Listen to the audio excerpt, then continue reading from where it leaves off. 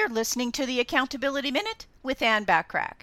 Today we're talking about technique number 1 to help you manage your time more effectively, which is to keep a to-do list.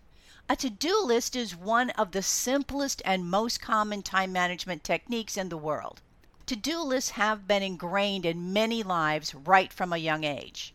This is because to-do lists serve as a central location for inputting everything you need to accomplish in a day. To-do lists serve as one powerful time management tool because they let you be productive by being intentional about what you need to achieve in an outlined time slot.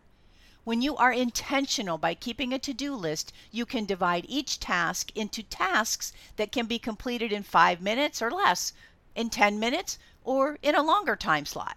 Keeping to-do lists also helps you plan your time blocks more easily and effectively.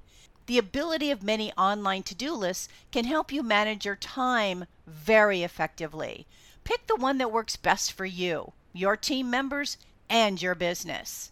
Your to-do list can be in Outlook, for example, your contact management system. It can be at todoist.com or workflowy.com, or a simple spreadsheet like my prioritized action list. In other words, you have many options to choose from.